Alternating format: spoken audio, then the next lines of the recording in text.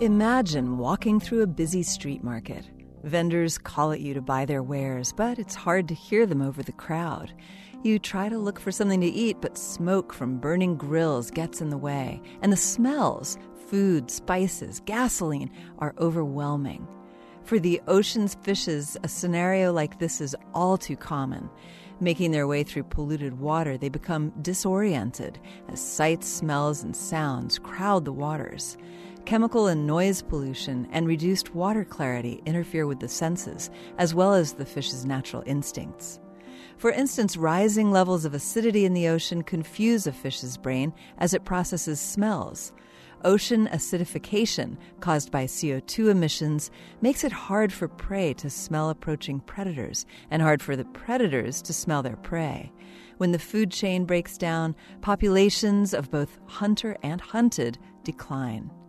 The ocean is also getting louder. Fishes make noise. They whistle, chirp, hum, sing, swish.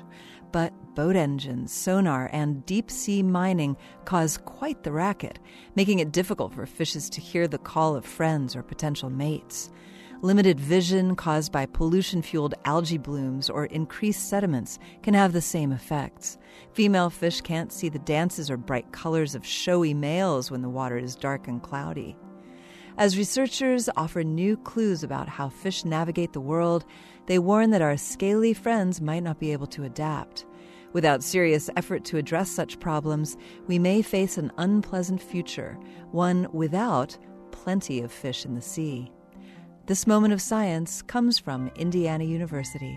I'm Yael Ksander.